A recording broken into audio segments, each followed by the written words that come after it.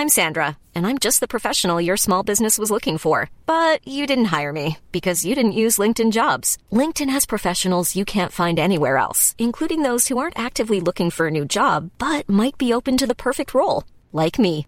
In a given month, over 70% of LinkedIn users don't visit other leading job sites. So if you're not looking on LinkedIn, you'll miss out on great candidates like Sandra. Start hiring professionals like a professional. Post your free job on linkedin.com/people today.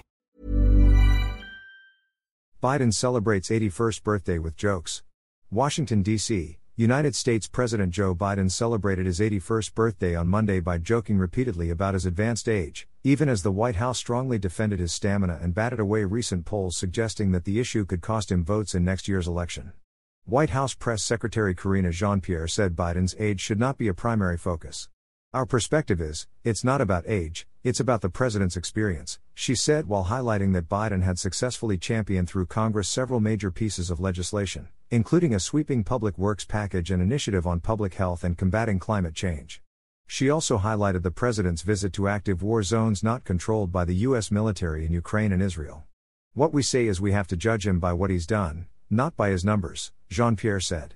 I would put the president's stamina, wisdom and ability, to get this done on behalf of the American people, against anyone. Anyone, any day of the week. Biden, for his part, went for humor.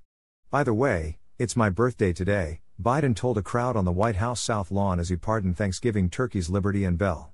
I just want you to know, it's difficult turning 60, the president said with a chuckle. Difficult. Noting that the pre-Thanksgiving pardoning ceremony dated back 76 years, Biden also said, I want you to know I wasn't there, for the first one.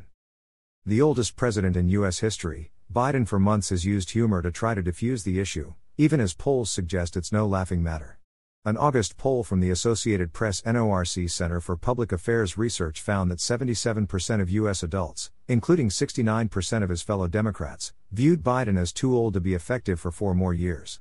As he seeks a second term, Biden could be headed for a rematch with former President Donald Trump, who is 77 and was the oldest person elected to a first term until Biden was. Trump has himself made some recent, notable gaffes. Yet the same AP NROC poll found that 51% of adults, and just 28% of his fellow Republicans, said Trump was too old for a second term. To coincide with Biden's birthday, Trump released a new letter from his physician reporting that the former president's overall health is excellent. The twice impeached former leader, who is facing multiple civil and criminal cases, isn't the only one highlighting Biden's age. David Axelrod, who helped Trump's predecessor Barack Obama win the presidency in 2008 and later served as a top White House advisor in an administration that included Biden as vice president, was especially frank recently in comments to the New York Times. I think he has a 50-50 shot here, but no better than that, maybe a little worse, Axelrod told columnist Maureen Dowd of Biden's 2024 chances. He thinks he can cheat nature here, and it's really risky. They've got a real problem if they're counting on Trump to win it for them.